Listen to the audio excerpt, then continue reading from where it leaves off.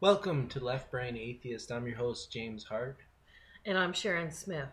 Today we're going to talk about agnosticism, addiction and religion, dying dreams, and schizophrenia. Schizophrenia and God. Schizophrenia and God. How do they relate? First we should start off with the agnosticism. That's your position. Yes, so far as I know. And why do you hold that position, and what does it mean? It means I don't have to really deal with anything spiritual just yet. The answers will be revealed to me later on. I've had a near-death experience myself, so I sort of think there's something there, but my consciousness believes there's nothing there, that after we die we go to sleep, but I'm not quite sure. So it's just an honest position as to where I'm at in my spirituality. But it's a kind of a non-position. It's sitting on the fence. True, and that's what I'm doing. I'm sitting on the fence. I understand your position of agnosticism because you have a condition where you hear voices in your head, and it must seem like there is something out there that is supernatural. Is that true? That's true. It always points the way to something after this life. And I used to believe God or whoever gave me a shit sandwich for life because my life was interrupted by mental illness. But I'm sort of turning things around, and I have faith in the human race because I've been treated so terribly by some but so well by others. So I believe that there might be something out there. I don't know, it's like a game that's being played on me, and I fail, and every time I try to play this game with my voices. But basically it's a whole lot of hubdub, a whole lot of non-reality supernatural shit. For myself, I've had psychosis experiences where I believed in supernatural things, but that went away with medication, and I have no access to anything supernatural, so I no longer believe in anything that I might have believed when I was delusional. Yeah. And a lot of ideas people have that they hold calmly and coldly, and like it's not a big deal to them. It's just what they believe, and they're not being taken away to the hospital or anything. Those beliefs to me are equally delusional. They're just socially acceptable delusions. Yeah. I don't want to live in a delusional world. I want to live in reality, which is why I often tell you that atheism comforts me, because it's an end to all the power the voices have over me. Can you imagine playing a game with someone and only you knew the rules and the other person didn't know the rules, and they would play this game with you, and in my case the voices knew the rules but I didn't know, and I was so ignorant, and I got caught up in shit and went through a lot of bad stuff. But yeah, it's an unfair situation I'm in, and I try not to believe in too much of it. Christopher Hitchens used to say that he wouldn't want to believe in a God that is like the God in the Bible. Do you kind of feel that way about supernatural things, that you don't want to believe in supernatural things, and it's like it's easier for you to believe that there's nothing supernatural, like it's calmer? Or Well, I had a near death quite early on in my life. I was about 5 years old, and I was on a rubber tube with my sister, and we were having such a good time. I decided to stand up and celebrate the day, and stand up on this rubber tube. And of course, I fell over, and I went underwater. And as I was kicking, it pushed me further underneath the water. And I remember being in this awful place with people screaming and screaming. And then this one voice said, "Say it to them." And I noticed two angels up ahead, above me. And I told them, like, I'm not going to make it in this life with this family. I'm not going to make it. I'm not going to do what I want to do. And the angels told me that the first part of my life would be hard, but then after that I should be fine. And that was my near death. And then I saw my dad running towards me because I was just below the water surface. And I thought he was laughing, screaming with laughter, but he's actually screaming in fear. And he was shaking, and he took me to shore, and I had to go to the hospital. I didn't get enough oxygen. And ever since then, I started to hear voices. And of course I have my theories. Some of my theories are that they're people that were at the gate trying to get in, Heaven's Gate, and I was almost there, and they stuck with me. They sort of tagged my soul or something and followed me through life. Because by the time I was 6, I was hearing voices in school. Well, I sit here before you, and I have no beliefs in any kind of God or anything. Does that kind of like would God just go to certain people and not atheists? No. Like atheists are the ones that are left out, and all these personal experiences that people have, those are God touching certain people. An atheist would be allowed into heaven, but they'd be allowed to have their own belief. If they didn't want to believe in God, they wouldn't have to. But I sort of believe in after you die, you go on missions and you try to save people. Because I've heard angel voices in my midst throughout my childhood, and they were trying to save me from committing a bad act. Yeah. So you'd be behind the scenes as an atheist, just trying to save family members and people that were near and dear to you. But atheists don't believe in God, so an atheist in heaven is kind of nonsensical. I don't think there's a God in heaven. A lot of atheists, when they say, if I got to heaven, I'd say, like, I used the rationale that you gave me to look at the world, and this is what I discovered, and it's truly, honestly, what I believed. And, like, why did you not show yourself? Because I really don't believe that there is an almighty God. I believe there's angels and demons. How could there be angels and demons? Without a God? No, just how could angels and demons exist? How could ghosts exist? How could alien abductions be real? How could homeopathy be medicine? All these things kind of flow from atheism, and atheists, they look at the natural world and look at it scientifically, and there's problems with all these kind of con artists and people that are selling stuff, selling religion, selling fake medicine, and this to them, to atheists, that's lying. That's using people who believe in supernatural things. It's tricking them. It's trickster behavior, prankster. It's not honest. It's not an honest thing to be doing. I agree with that. I don't believe in all of them, but my personal journey through life has always been with one. I have 2 angels. I only know one of the names, and her name is Rose. She's an older woman, and she was cantankerous with me a lot, but she also saved my butt. When I was doing something really wrong, she would stop me. I would hear her voice. And there's a younger angel that's younger than her, and so those 2 I know their voices, and it could just be my mental illness, which it probably is, but I don't put a lot of stock into it. I just believe that I should live the best life, not listen to the voices, and help others. And that's basically what I do. My theory is that angels and all these things, voices, they're occurring within your head, and you don't believe that, do you? No, but you just said, like, you use your own rationale, and this is the only way you can decipher such a matter. And so I think that's totally honest. I mean, you've never experienced it before, so how could you believe anything I had to say? So do you see yourself as an exception, someone who's in touch with the supernatural? No, I believe there's all kinds of voices and darkness and light and mystery. Do you believe in psychics? No. Our next subject is addiction and religion. I was thinking drugs and religion, but you clarified that you meant addicted to religion, like being addicted. Yeah, it's a feel-good medicine, isn't it? It's especially older people, when they're at the end of their lives, they have religion to turn to, and they get spiritual and closer to God because that's their next destination. It makes them feel good. It's a feel-good drug, and they feel all right with the world, and I accept that. It's their life. They want to believe. You accept that? I accept my mother going to church and doing the rosary when my dad had cancer.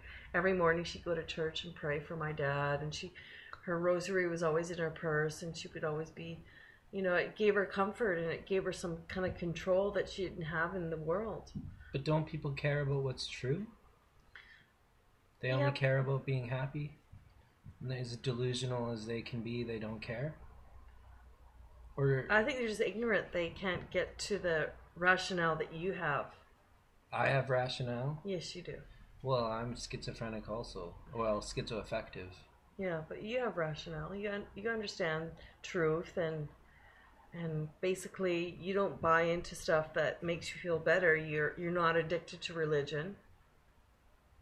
I would be addicted to religion if it made me feel better, but I don't think it really does make you feel better. It makes me feel worse that I'm deceiving myself. Yeah. That I'm trying to convince myself there's a God when there isn't one. It's nihilistic to me. It's talking to nothing, thinking about a nothingness, and characterizing that nothingness as a person when nothingness is nothingness. It's completely lame. Mm-hmm. It doesn't turn your crank, but for some people, it's what they think of that gets them through the day, and they teach their children these values. And I believe that, like, I'm Catholic, or a lapsed Catholic. I believe it was just there to organize society, to get people not to steal, to rape or murder, and it was just a way to control the masses. But does it get people to not rape and murder? I think it used to. Prison populations are full of religious people. I think it at a time it did work to bring the human race forward. But it's no longer useful. It's no longer useful. I agree with that. It's not useful now. I don't think it was useful then. It was a terrible thing, witch burnings and all the terrible things in the name of religion. And the Christian wars. Theists bring up like Hitler and Stalin and stuff, and those guys weren't atheists. An atheist is simply the belief that there is no God. It is no doctrine. It has no dogma. Whereas Christianity has a dogma. It has a doctrine. It has this God who commits genocide. It has. Did the communists have religion? I don't think they had religion. Communists in Russia were atheist. Yeah, and they were trying to stop religion and stuff. And yeah, but I went there. But that's like. The reason they bring it up is because he mass murdered. That's the terrible thing about Stalin. Yeah. But that he was atheist, it doesn't matter. Atheism is just a disbelief in God. Right. And just because you're atheist doesn't mean you believe in mass murder. That's exactly a ridiculous thing that religious people put on atheists because they hate them. There's no consequences to their actions in life. Like, they won't go to hell because they don't believe in hell. Do you know anyone that's addicted to religion? Yeah, I know. Shuli, her cousins. I grew up with her cousins. My sister was a roommate of one of her cousins, and I was best friends with her little sister. And religion is their life. They don't stay at sinners' houses, and it really feeds. It's a lifestyle for them. It's not just going to church once a week. It's about starting a choir, writing music about God, putting on performances about God, and I can't describe it. I saw one of her productions. But everything they do is around God. It surrounds God, yeah. So that's an addiction. Are they evangelical or? No, I don't know. I never. We were Catholic, but they switched to fundamentalist religion. Fundamentalist. Christianity. Evangelical is. There's fundamentalist evangelicalism. That's like a big thing nowadays. Calgary has some pretty big box churches that are evangelical. Yeah. One in particular on near Center Street is Pastor Henry Shore's church. Yeah. And I've gone and seen him. He does these sermons where he's all talking about God and he's weeping and stuff. He's like a televangelist kind of. I think that's a mental illness. But people are eating that up these days. Evangelicalism is spreading. It's on TV because I watch cable and I have 3 Christian networks on, and I'm just I just want to watch public television. But now there's all these avenues for religious people to put themselves on TV and talk about Jesus, and I don't watch them. It doesn't spark my interest. I have no interest in it whatsoever. Trying to become saved and trying to preach to others, it doesn't interest me whatsoever. Well, you're kind of a maybe not a deist because God does do things. Well, you don't call him God, do you? No. Your Why would God angels and demons is what you kind of see it as. Well, there's older religions besides Christianity that used to worship God as a mother until the whole paradigm shift and it went to males. But what do you really believe? Do you believe there's angels and demons? Do you believe that's true? Or I don't know. I have no proof. I hear it in my head, but I can't say. It could just be a game these voices are playing on me. And I'm not going to struggle through my whole life worrying about angels and demons. I'm going to struggle with paying my bills, getting more educated, getting a good job, being good to my friends, taking good care of my apartment and my pet. Those things are my values. And being caught up in some kind of religious cult or whatever is not an interest to me. But still, you maintain that there is supernatural forces in the universe. Yeah, but as human beings, we'll never come across it. Maybe schizophrenics, the 1 in 100 of us that are diagnosed with schizophrenia, are just enlightened a little bit. Why don't you accept what modern science has said about the mind, that the mind is an emergent property of the brain? Yeah, I believe that. But like I said, since I was 6 years old, I've had voices. That doesn't mean that there's anything outside of you putting those voices there. Yeah, but I was demonically possessed once. Twice. Demonically possessed? Yeah, where I slid to the floor and I was laughing and the voice had taken over and I started doing bad things. Isn't that similar to my psychosis? Yeah, it's very similar, but for me it was demonic possession.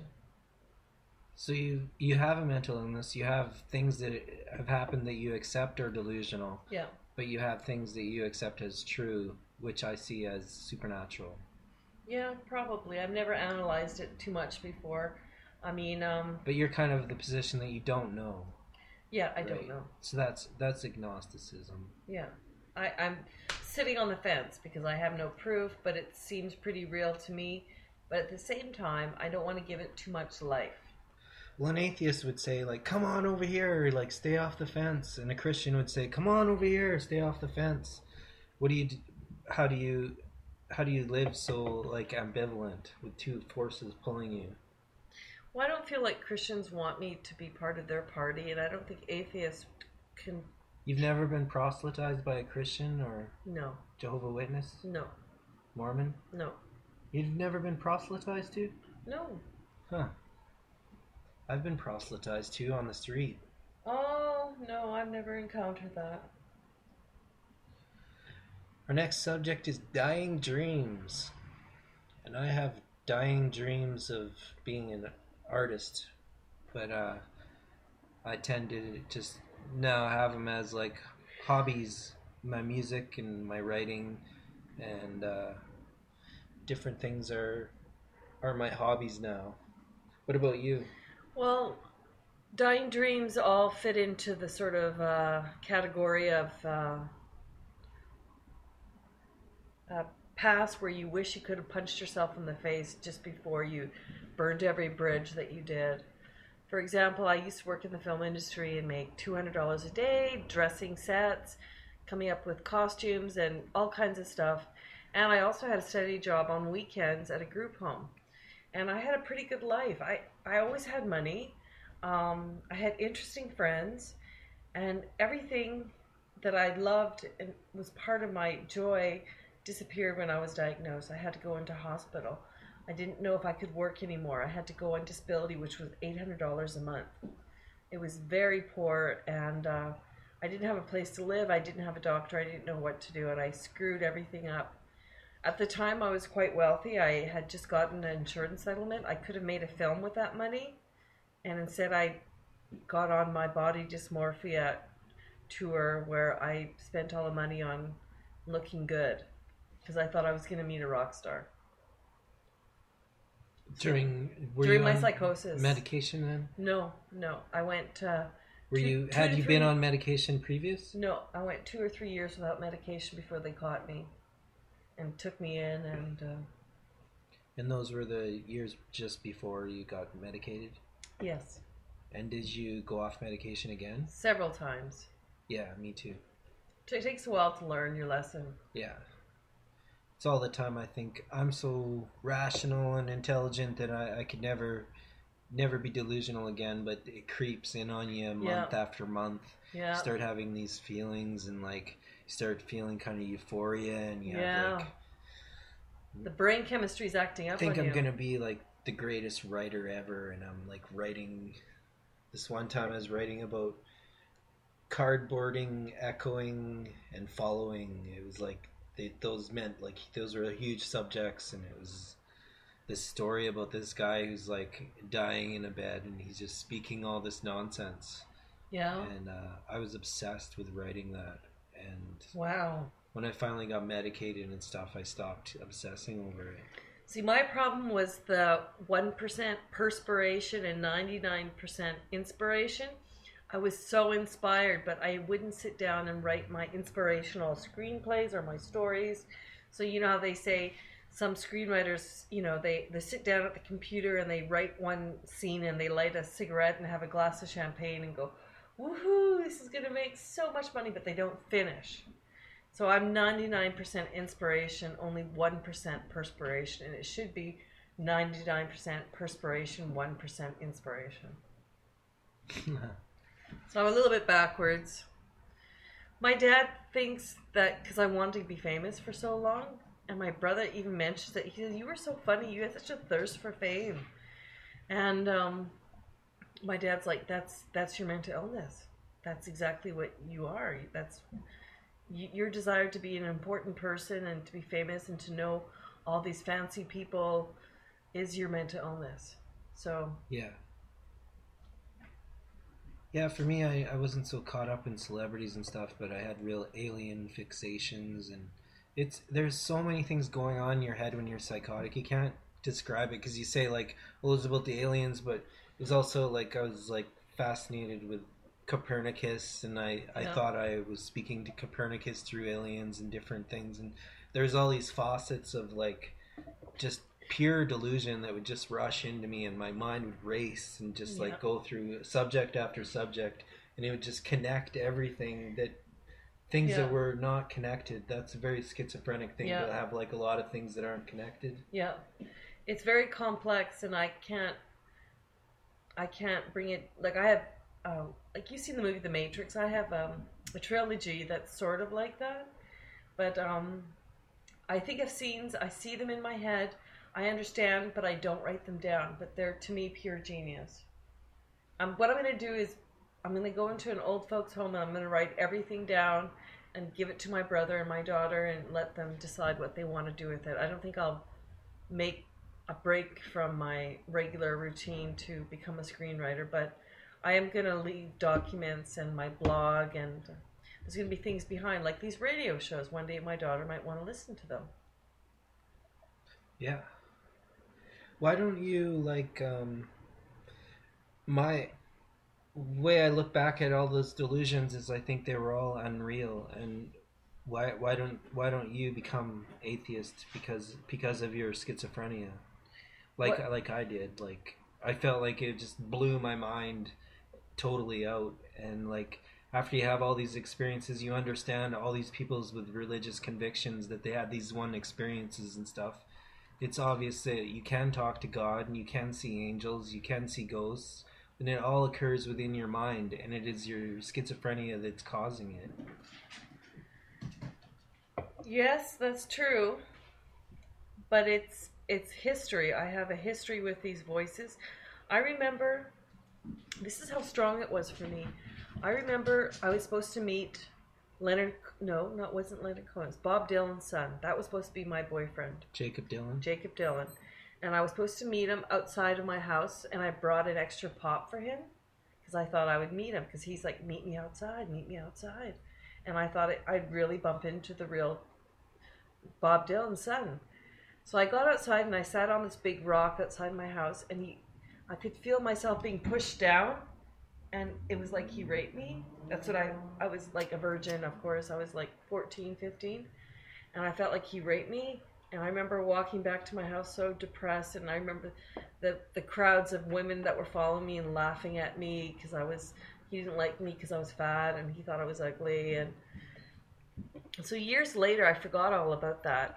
But then, sure enough, I always felt like I had been raped, and I don't remember anyone doing it. But I went and got counseling for rape at Women Against Violence Against Women, WAVA. And I went to a rape seminar because it was and I honestly thought I had forgotten about it, and I thought it was my dad or my uncle or my grandfather that did it to me, and I couldn't uncover. Somehow girls are trying to remember their trauma, and it's hidden, and I thought I was one of those girls. And really, now that I look back, it just was artificial reality that I experienced as a teenager of being raped, but I wasn't raped. And I always believed that I had a baby from this rape, and somewhere this baby, and I thought, have you seen the movie Fire Walk With Me? No. What's his name? He's a filmmaker, but I thought his movies were about me, and I thought I was fire, and his... Danny Boyle? No, not Danny Boyle. It was Eraserhead. Have you seen that movie? Yeah. Who's that filmmaker? Stanley Kubrick? No. He's an American. He's I can't remember. Okay, well, our next subject is schizophrenia. We kind of talked about that a bit. Schizophrenia and God. Schizophrenia and God. How would you define schizophrenia? Most schizophrenics believe they're important people like God. I have a friend who often goes, "So have you figured it out yet?" And I know he means that he's God, and I don't get into it with him. But apart from God, how would you define schizophrenia? Oh, I would define it as the positive and negative symptoms. Yeah. I have been saying it's being caught in a spiritual dimension while you live out your life. I've described it as that for many years. And the positive symptoms would be like hallucinations, auditory hallucinations, voices, delusions, thought disorder. Negative symptoms are depression, lack of motivation, loss of interest in activities you used to enjoy, depression, inertia, kind of like feeling like you no don't momentum. Do anything. Yeah. So that is schizophrenia as far as I'm concerned too. And for me, the positive symptoms occurred during psychosis, and the negative symptoms occurred when I was medicated. So that's how I kind of see it, but that's not everyone. There's people who suffer the negative symptoms without being on medication. They suffer the positive symptoms while they're on medication. Yeah, some for me, medication doesn't take the voices away. And that's why you're agnostic, right? Uh-huh. That's why you don't know if there's how would I know superstitious things in the world. How would I know? Do you think God is a superstition? That's the wrong word for it. I think he's an old fallacy that's always been around. Well, fallacy is just as strong.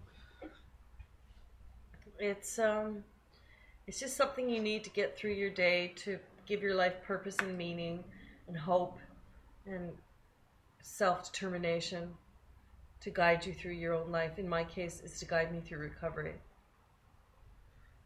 Well, that about wraps up our show. Did you have any last words to say? No, I don't have any. I had a good time talking about this. All right, peace out. Peace out.